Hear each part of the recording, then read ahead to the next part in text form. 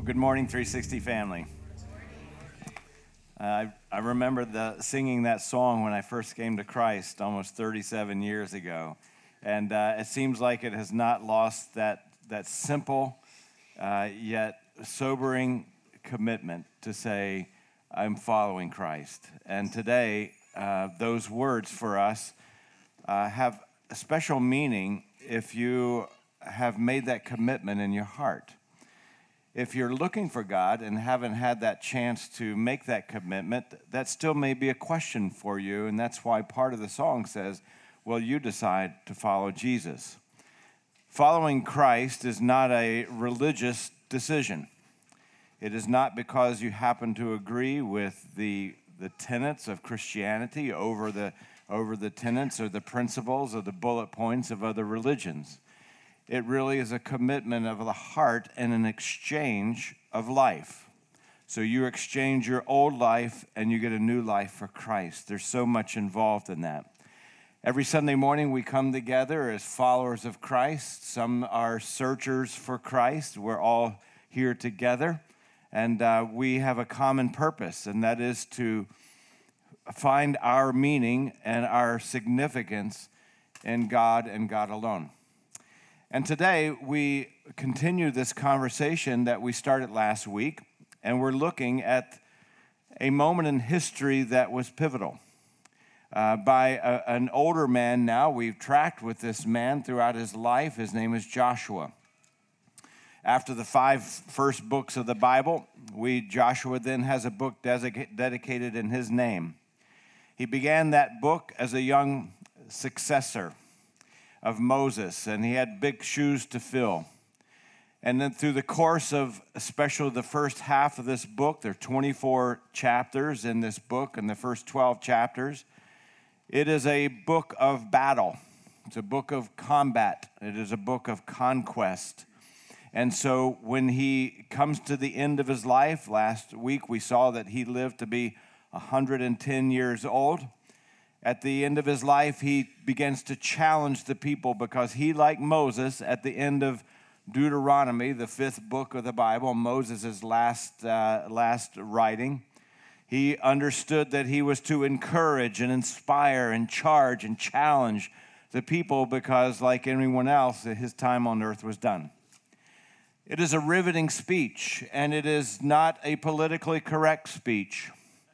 What I mean by that is that he doesn't hold anything back. This is what I like about some of the leaders that we find in the Scripture.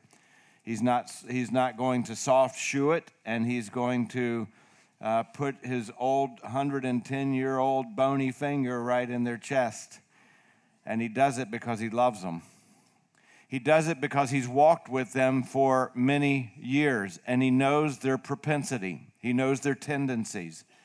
And because of that, he loves them enough to give them a charge that's going to last.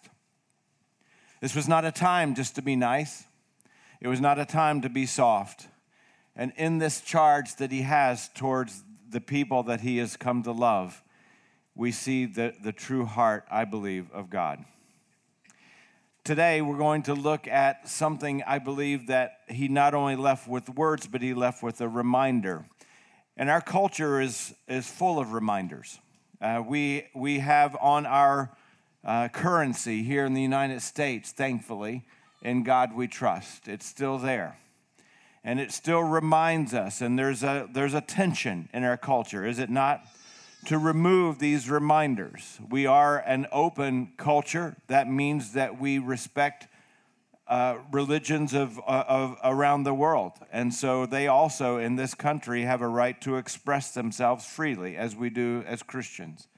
But I do believe that it is important for us to not lose those reminders. Last summer, I had a training in Virginia and with our discipleship tools.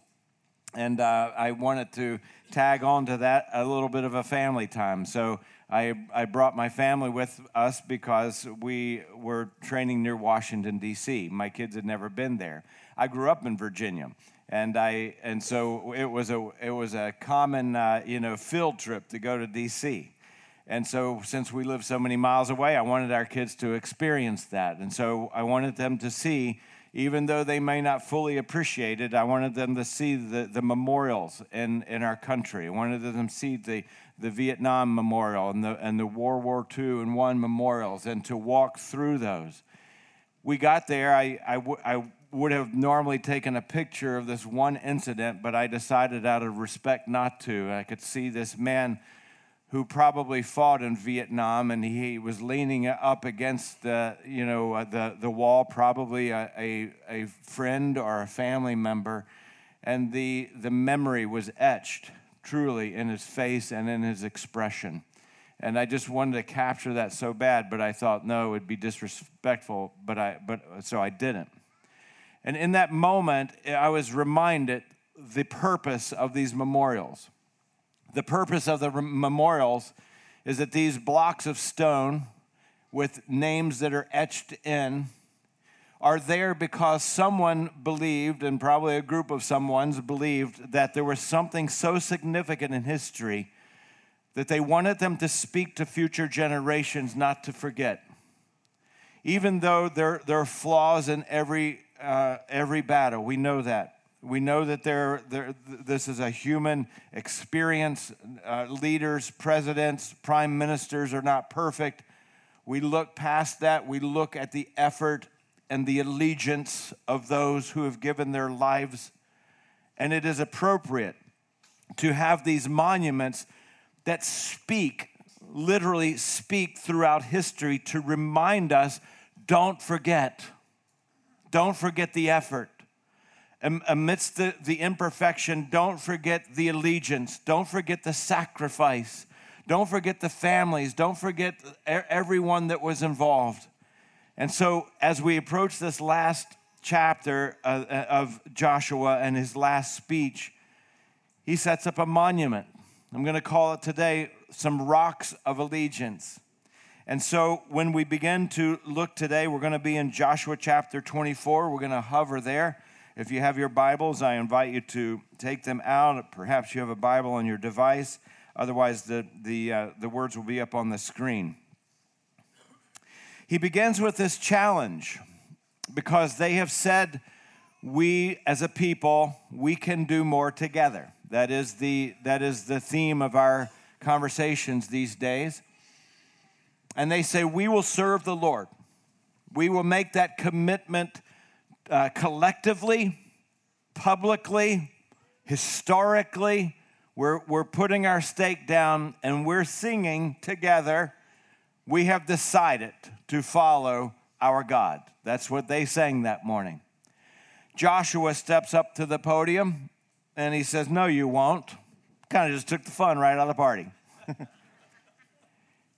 If I stepped up to the plate this morning and after we just sang, I have decided to follow Jesus, and my first words were like, no, you won't. No, you haven't. It'd be a little riveting, right? It would be almost rude, wouldn't it? It would definitely be politically incorrect to have those words. But see, Joshua knew who they were, and he had been with them and had seen their erratic allegiance over decades. And I think he's trying to challenge them to question that allegiance. Is it real or not? And his technique is riveting, and I like that because he's saying, hey, let's wake up. Let's not just sing a song and feel good about ourselves. This is a serious commitment with a serious purpose, with a serious consequence when we say, I have decided to follow my God. In verse 19 of Joshua 24, here's the record of history. Joshua stepped up to the podium and he said to the people, you are not able to serve the Lord. Wow, thanks a lot. Super encouraging. Came for an inspirational message, and there it was. And he says, because let me tell you that this allegiance that you've made, this verbal commitment that you have made, is a serious one. Why? Because God is a holy God, and he is a jealous God. You see, when you look at those words, jealous God, you think, hey, I thought God was like love and shepherding and all those. He is. But someone who is jealous is deeply in love with the other person. If I don't love a person, I don't care. You can do whatever you want. I'm not jealous over you. And when we see God and he's saying, I love you so much and you're making this commitment, and I'll be jealous if you take your ring off. I'll be jealous if you walk away from me. I'll be jealous if you're kind of committed to this marriage. I'll be jealous if you're saying one thing on Tuesday and doing something different on Wednesday. And they snap back, but the people said in verse 21 to Joshua, no! Exclamation point. We will serve the Lord, and the mission was accomplished because Joshua was saying, this is serious, and I'm challenging you. And they said, no, we'll do it, we'll do it. And when I see the two wings on the airplane, if someone says you can't do it because God's jealous and this is serious, and then, no, we will do it, it represents the trench in which we struggle. Everyone in the room says, man, yes, I want to serve God. And then there's this other part that says, you can't do it perfectly. There's part of us that says, yes, I want to serve God, but then there's this thing called busyness. And then there's this thing called clutter. And there's this thing called laziness. And there's this thing called, and all the things that every single human being in this room experiences. There's no one of us that have it perfect. And it represents in compassion this tension. And so what happens in this moment is that Joshua says, okay, then let me help you out here. And again, he does it in a way that is intense. He does it in a way that he says, let me set up some things that will remind you and hold you accountable like a rock of allegiance, like a monument in this moment.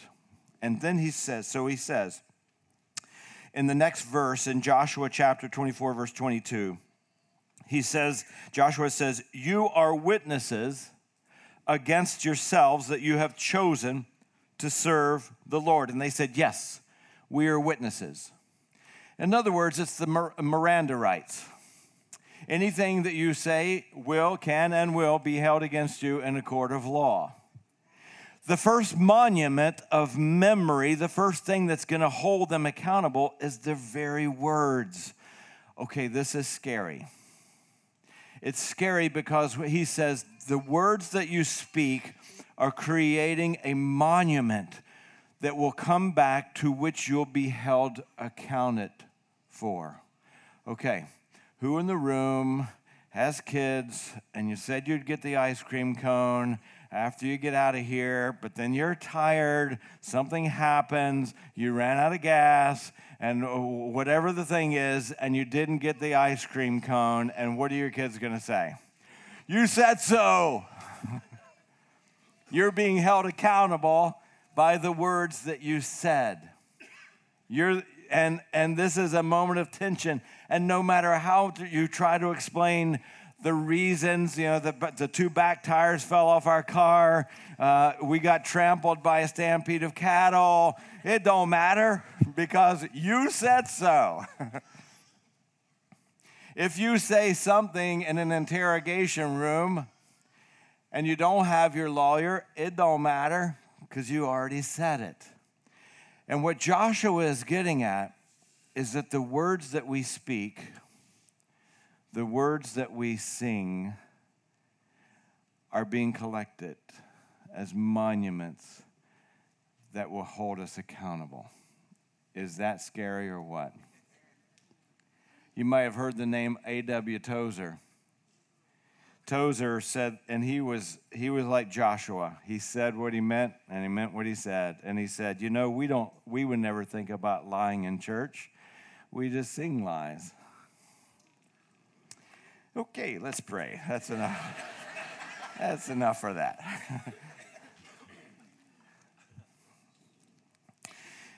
It's a riveting moment when you start seeing patterns in the scripture. Here's Joshua in the last chapter of his life. And as a man who stood in the last chapter and listened to his teacher, Moses, do the same thing at the end of Deuteronomy, at the end of Moses' life, Moses did the same thing. Moses said, hey, we're going to write a song together, a worship song together, in Deuteronomy 31, ending near, if you don't know the Bible, it's ending near Moses' life, ending near the first 5 books of the Bible, which is attributed to Moses. And so at the end of that, Joshua, who hasn't taken control yet, who's still the young man, still the young protege, he's standing there watching his teacher, who was deemed the most humble man in the world by God. And he's seeing this aged man, 120 from Moses, and he's saying, before I leave, I want to say something to you. In Deuteronomy chapter 31 and verse 22. And he says, we're going to write a song. And the song is found, by the way, in Deuteronomy 32, for those of you who like to go back and study. Moses says at the end of his life, when many disasters and difficulties come upon them, the people, this song, the song that they sang, will testify against them, that will hold them accountable, will remind them of their commitment, because it will not be forgotten by their descendants. My son is in the room. The first thing I said to you today was I sang this song 37 years ago. I'm hoping that my son sees in me, with all my flaws, just once a month I have a flaw. With all my flaws and all my imperfections, at least my heart is still leaning in that I have decided to follow Christ. And my hope and prayer is 37 years from now, that he also will be singing that commitment, that these words, they mean something. We're not here just to sing birthday songs. We're not here just to sing Christian songs that feel neat, and we're singing songs of commitment that are etched as monuments that hold us accountable. That's how serious it is. Would it be better if that commitment were not there, that you don't sing? Maybe. You might think about it. Moses goes on to say, this song will testify against them because it will not be forgotten by their descendants. Why? Here it is. I know what they are disposed to do. I look in the mirror and I say, I know what I'm disposed to do. I know my tendencies. I know my erratic allegiance at times. I know that. Listen, and I need reminders. It's a sobering message, but we need these reminders. This is the importance of gathering. This is why, sometimes there's the average attendance of American Christians is 1.5 times a month or something like that. And I'm like, hey, let's not give into that. Let's remind ourselves and challenge ourselves that coming to church is not about just, dressing up, although some of us don't, but and singing. It's much more than that. It's hearing the word of God again. It's hearing each other sing again. It's reminding ourselves that when I survey the wondrous cross on which the Prince of Glory died, these are the moments that we come together and remind ourselves it's important. I drink a smoothie every morning of my life. Would I love to have something else? Some days I would. But I remind myself this is healthy, this is good. It's a discipline. He says in verse 22, let's back up. He says, I know what you're supposed to do, even before I bring them into the land that I promised them on oath. So Moses wrote down that song that day, and he taught it to the Israelites. I have decided to follow our God. The Lord gave this command to Joshua, the son of Nun, as he stood there in that moment with Moses. He hadn't even taken the baton yet. Be strong and courageous, for you will bring the Israelites into the land I promised them on oath, and I myself will be with you. What an historic moment. Let me read a verse, a sentence from Jesus. and you make up your own mind. In Matthew chapter 12 and verse 36, Jesus said, "But I tell you that men and women will have to give an account on the day of assessment, on the day of judgment, for every careless word they have spoken." That means words that were just thrown out without meaning. Let's move on to the other next inspiring monument, shall we?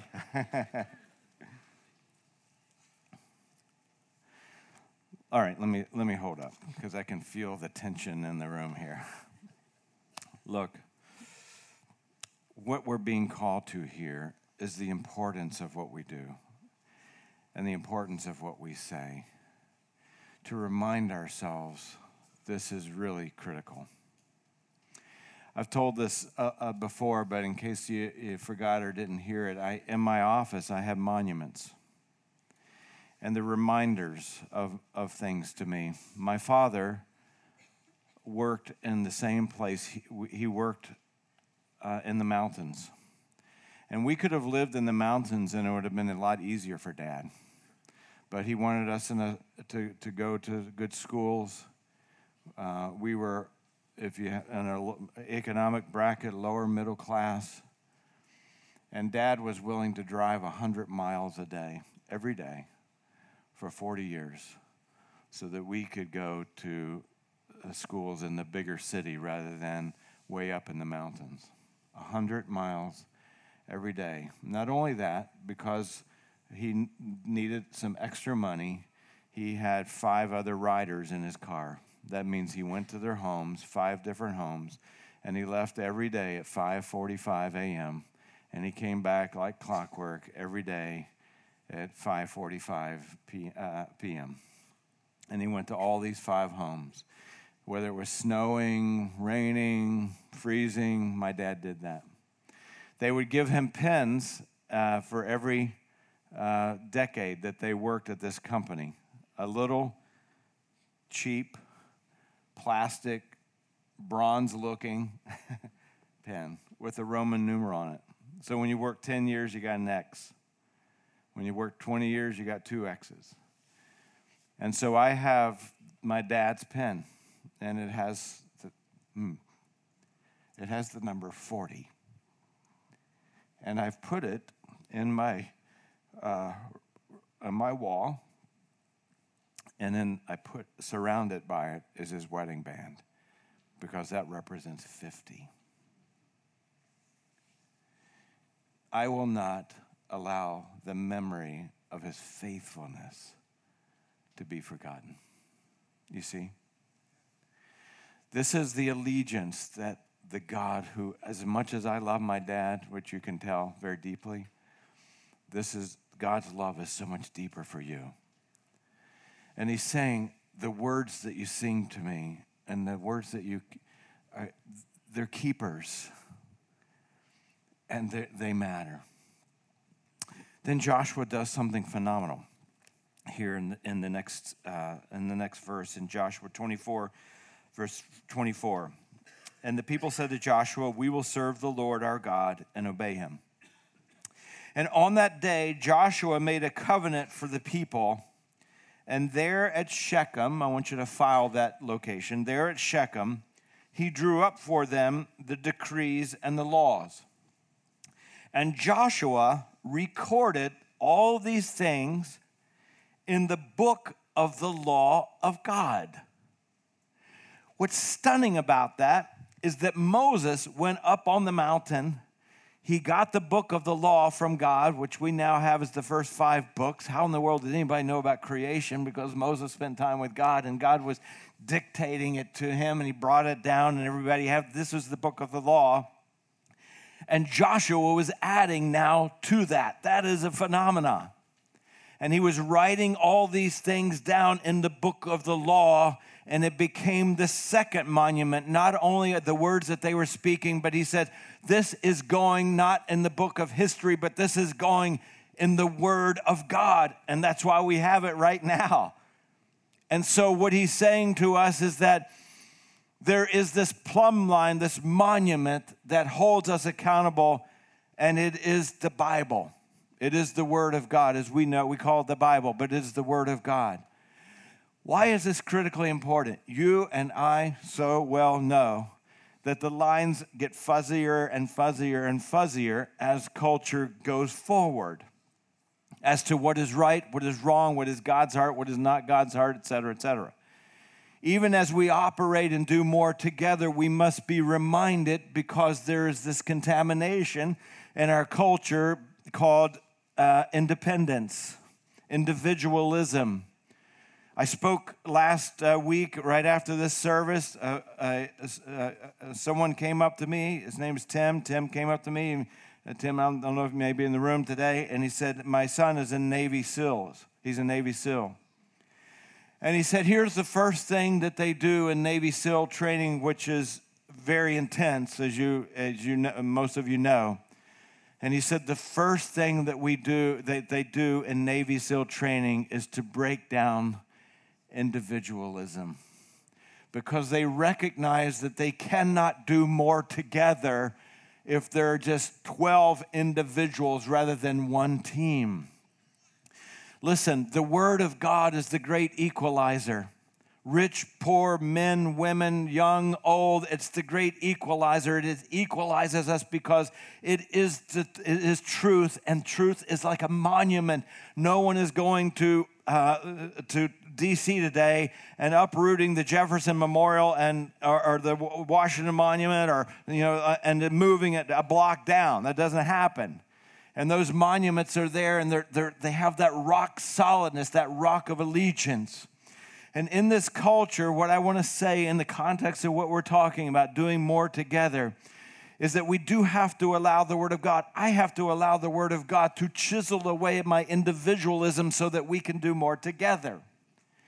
I have so many conversations with our worship pastor and our discipleship pastor, Clay Barnett, about generational tendencies. Generational tendencies. And there's sometimes we pick on the millennials, don't we? And I'm going to do it too. No, I'm just kidding. I'm not. Let me pick on my generation, the boomers.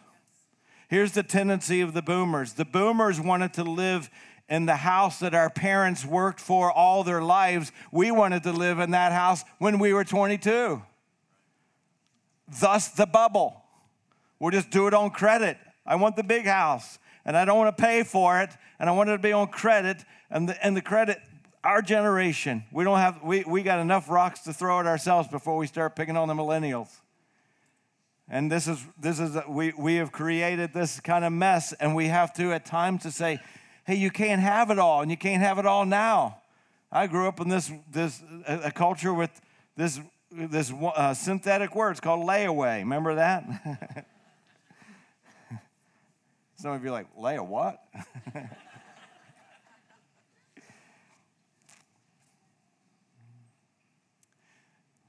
There's this thing that's happening that we have to allow the Word of God to penetrate. That we say, well, this is just our culture. This is our generation. And if you study history, everybody had a thing. Everybody had a thing. You can go back to the 1700s. They had a thing. There were times in history that like post-Civil War, the alcoholism was just rampant, and that's why you come into the Prohibition. There are reasons for these historical moves. Every culture has the same. We can't think that we're so special, that we got this special thing. Every culture has, because we're humans. I mean, we're reading ancient history here, and they had a thing. And Joshua said, we must allow the Word of God to dictate and be our rudder, not our individualism and our cultural nuances and generational things. We must allow the Word of God. And the Word of God says we must be together. We must serve together. We must have allegiance. We must give our hearts. We must give our time. We must give up something in order to do more together. This is what Joshua was saying. In Galatians chapter 5 and verse 13, I think we talked about it about a month ago. One of our greatest challenges here in our own culture for all of us is freedom. We have so many choices. And as a pastor now of many years, I can say that one of the greatest obstacles to serving the Lord and doing more together is the clutter that our culture has created. We thought technology would allow us to work till 2 p.m. and take the rest of the day off. And what we're finding is it's keeping us up until 11 because that stupid thing keeps dinging. And we got to return a text within a certain amount of minutes, like, did you get my text? And it's created this burden on us, hasn't it? This freedom, which is wonderful, is also dangerous. In Galatians chapter 5, verse 13, Paul says, you, my brothers, together, it's talking collectively, and he's talking to a local church, we're called to be free spiritually. But do not use your freedom to indulge in self-centeredness and the sinful nature, but rather, there it is, serve one another. Serve one another. I'm going to challenge you today. This was written to a local church. I'm going to challenge you today. I gave you fair warning last week. I'm going to challenge you today to say this, if this is your family, if this is where God has planted you, find a way in this cluttered culture to do your part in this family. Don't allow the freedom of choice to clutter the commitment that the Word of God calls us to serve one another in the local church. Finally, there's something of great phenomena that happens here in the next monument. This is the final monument. There's the monument of our words that hold us accountable. There's the monument of the Bible that holds us accountable amidst our culture. And then he does this final thing. It's crazy. And I'm just going to give you a little bit this week. I'm going to dive in a little deeper in this next week. But watch what he does. Then, in verse 26, the second half of verse 26, then Joshua took a large stone, and he set it up there under the oak. He didn't say under an oak tree, under the oak tree. I'm going to tell you why. Beneath or near the holy place of the Lord. And he says, see, he said to all people, this stone will be a witness against us. And that sounds negative. What he's saying is it's going to remind us that every time we walk past this stone, and every time our children walk past this stone, and every time our future grandchildren walk past this stone, it's going to say in this moment, we sang together, I have decided to follow Jesus. That's what they did. I love this moment. In other words, they didn't say, hey, it's been a good meeting, hasn't it? Let's sing a song and go home. They were saying, man, we've made a historic commitment here. This stone will hold us accountable throughout history. And watch this. The stone, this inanimate object, has heard all the words the Lord has said to us. The rock heard it. It's almost insulting. If you didn't get it, at least these rocks did. Doesn't it remind you when Jesus said, hey, if you want to praise me, no problem. These stupid rocks will. And watch this. What's it? The rock will be a witness against you if you are untrue to your God. Let me give you a little bit of just an appetizer maybe for next week as we look into this. Why did he say the oak? This oak tree, this moment, this intersection in Shechem, there were some massive decisions made in that same spot. Abraham was called in that spot. Jacob gave up all his gods at that spot. It was an historic place on the map. And there they stand in history. And he said, hey, we're going to set up a stone to remind us, listen carefully, that we are part of a long history, and so are you. Let's say Christ doesn't come back until the year 3000. I don't think we can wait that long. I don't think the world is going to wait that long, to be honest with you. But let's just say it. What you're doing in 2019 matters to those who will live 50 years from now. And I know, hey, you're going to get in your car, you're going to go home and think I'm just an average guy. No, you're not. You are a committed follower of Christ, and it matters what we do in a world where lines get fuzzy and commitment is erratic. For the world to see those who say, I have decided to follow Jesus, and I really, really mean it. And I'm willing for those words to hold me historically accountable. I'm willing to follow where the word of God is being eroded in our culture. I'm willing to allow this to be my map, my GPS, my rudder, my plumb line. I'm allowed to, and I want us together to say we can do more together if there is a spirit of allegiance versus a spirit of individualism. Does it make sense? You might have noticed we started building a wall.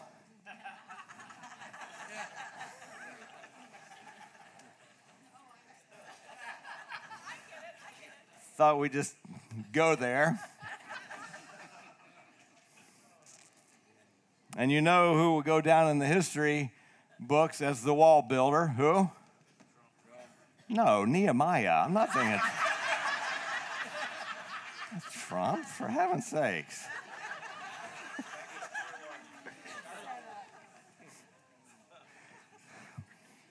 What's wrong with you people? You know the rocks heard what you just said, by the way. So we thought about, hey, let's do a visual. A visual of, yeah, someone said I love visuals. I do too. I love visuals. And so what we're going to do, these are kind of buildable pieces, and they kind of slide in. And so when you came in today, hopefully you got a handout, and inside that says we can do more together. And we thought, wouldn't it be neat for us to visually see, because there's more people serving and more open doors for you to serve than you might know.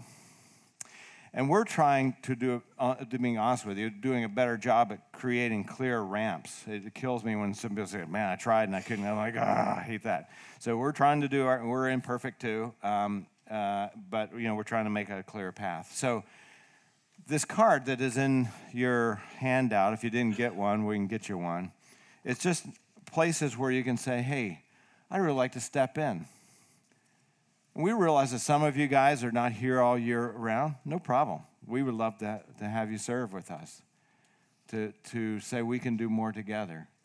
We realize that some of you are busy. We have some opportunities that you can do during the week, or on a Sunday, or whatever that might be. And you might have questions about some of these things, but so I'm going to say, if you're serving already, I'm asking you to fill one of these out, because for every person serving in our church, we're going to put a new slat, and we're going to, I don't even know how to say it other than build a wall. In our staff meetings, we're like, how can we say it other than saying build a wall? I'm like, I'm not playing that game. We're building a wall. And so we're gonna kind of create this massive thing where we say, hey, we're serving together. Over in our children's ministry, for example, our children's director, Candace Burke, she does such a phenomenal job. Each of our staff does a phenomenal job. Yes, all right. And it takes literally an army for the mission field of our children. And so this is a wall of honor. This is a wall that speaks. And maybe you stand at the front door. Maybe you come on Wednesday nights. Maybe you want to. And it's not going to be a wall of shame, although I could turn it into that. And so I'm inviting you, if you've served somewhere or you're serving somewhere in our local church or through our local church, maybe you're in a ministry in the community through 360, Selah Freedom Pregnancy Center. Please, that is part of the team here. And just turn these in. And if you have questions about any of this, there's a table out there. You know, here's why we do this. You're like, hey, are you trying to manipulate us? Yes. Of course not. Some of you are like, hey, not right now. Everybody's on a journey. But we don't want to overlook those of you that say, man, I've been waiting for somebody to ask. I want to be a part. And so if you know anything about me, I'm not one to just get up and talk about concepts. It's about reality. Following Christ is about reality and about tangible, touchable things. This is not just about, let's just talk about concepts, feel good about ourselves, and go home. It's almost like I've decided to follow Jesus, really. I really want to serve. I really want to do more together. Joshua looked at them eye to eye on that morning when he spoke to them. He didn't hold back. I'm trying to picture what he would even look like at 110 years old. Probably strong as an ox, because we knew at 85 in Joshua 14, at 85 years old, he was still strong as an ox and still ready to go to war. He was not a feeble man.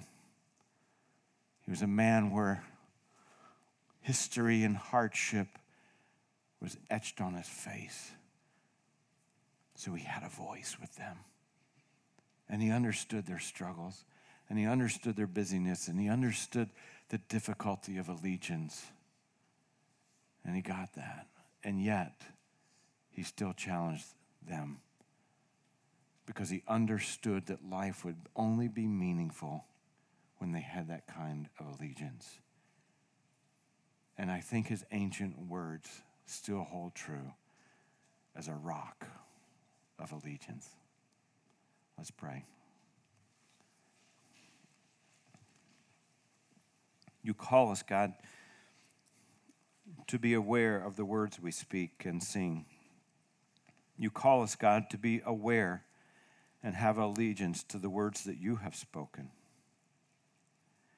And you call us, God, to do more together. There is not a page in the scripture where you did not call people together.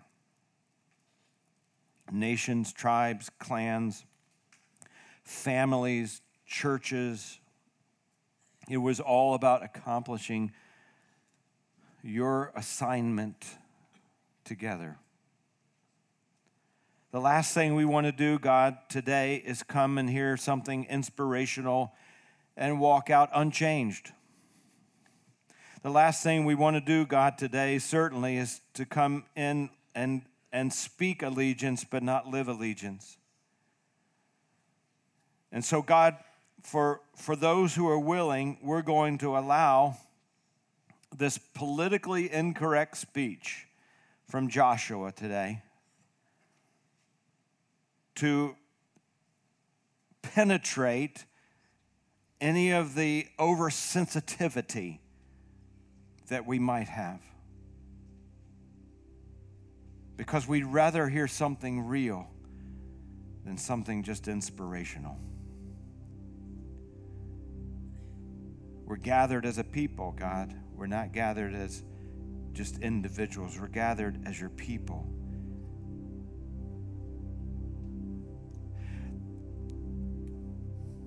Thousands of years ago, Joshua stood in the same intersection, gathered as a people. God, will we have the courage, the willingness, the sacrifice to go against our culture? And we feel this tension today, God, that the people of Israel felt when Joshua said, you can't serve the God, he's a jealous God, and they say, no, we will, and we feel that tension. And this is why we pray in this moment, God, because you know our imperfections. You know our frazzledness. You know our how we're fragile, and you know, God, that we're just cluttered. You know we're pulled in every direction. And so we end today, God, at the most visible, iconic monument of all of human history, the cross of Jesus Christ, who came not to be served, but to serve. And we voice, God, the reality of our confession. Apart from you, God, we can do nothing. There is this choice of heart, God, this choice of allegiance to say, God, we have decided to follow Jesus. But that choice of allegiance cannot end there, God, because in and of ourselves, you know, just like in ancient times, what we are disposed to. So we call on you for the power of the Holy Spirit. At the foot of the cross of Christ, we crucify ourselves. We crucify our independence. We crucify our individualism. We crucify our hypersensitivity. We crucify our clutter, God. We crucify our technology. We crucify all the things that would keep us away. We crucify the pain of our past. We crucify relationships that may be dented or bruised or super painful. We crucify all that, God, before you and ask for the power to serve you wholeheartedly. God, we can't do it on our own. We want to be serious about this, Father. And if we're serious, we seriously come to you and ask for your strength. It is really only then, God, that we're going to find true meaning in life. It truly is where we find our purpose. And so many of us, if not all of us, know the feeling of having one set of tires on the road and one set of tires off the road. And it is not how you've designed us to be. So here we are, Father, your people, wanting to do more together. Help us to build a wall of allegiance, to speak to ourselves, to encourage, to inspire others, to find the meaning in serving together our great God. We thank you, God, for followers of Christ. We thank you, God, for searchers of Christ, those who came to be with us together, all together. And like everyone in this room who is a follower of Christ, who was once a searcher of Christ, today we're reminded of the greatest monument of all of human history, the cross of Jesus, where you died for our sins, to absorb our brokenness and our past so that we can come to you as searchers and be transformed into followers. Are you searching for God today? God loved you so much and loves you so much, he sent his son to die on a cross for you. Listen carefully. It's not religion that will get you in right relationship with God if you're looking for God today.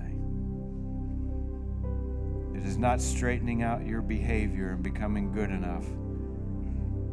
It is coming to Christ in your brokenness and saying, Christ, there is never a way for me to be good enough to have a relationship with you. Therefore, I completely depend on what you did as a gift on the cross of Christ, and I embrace it. And here's my heart, God, to be allegiant to you. Is that your prayer today? Searcher of God, is that your prayer today? That you'd come to him just as you are. He knows you fully. He loves you fully. He's known you all of your life before you took your first breath. He waits for you. Would you come to him today?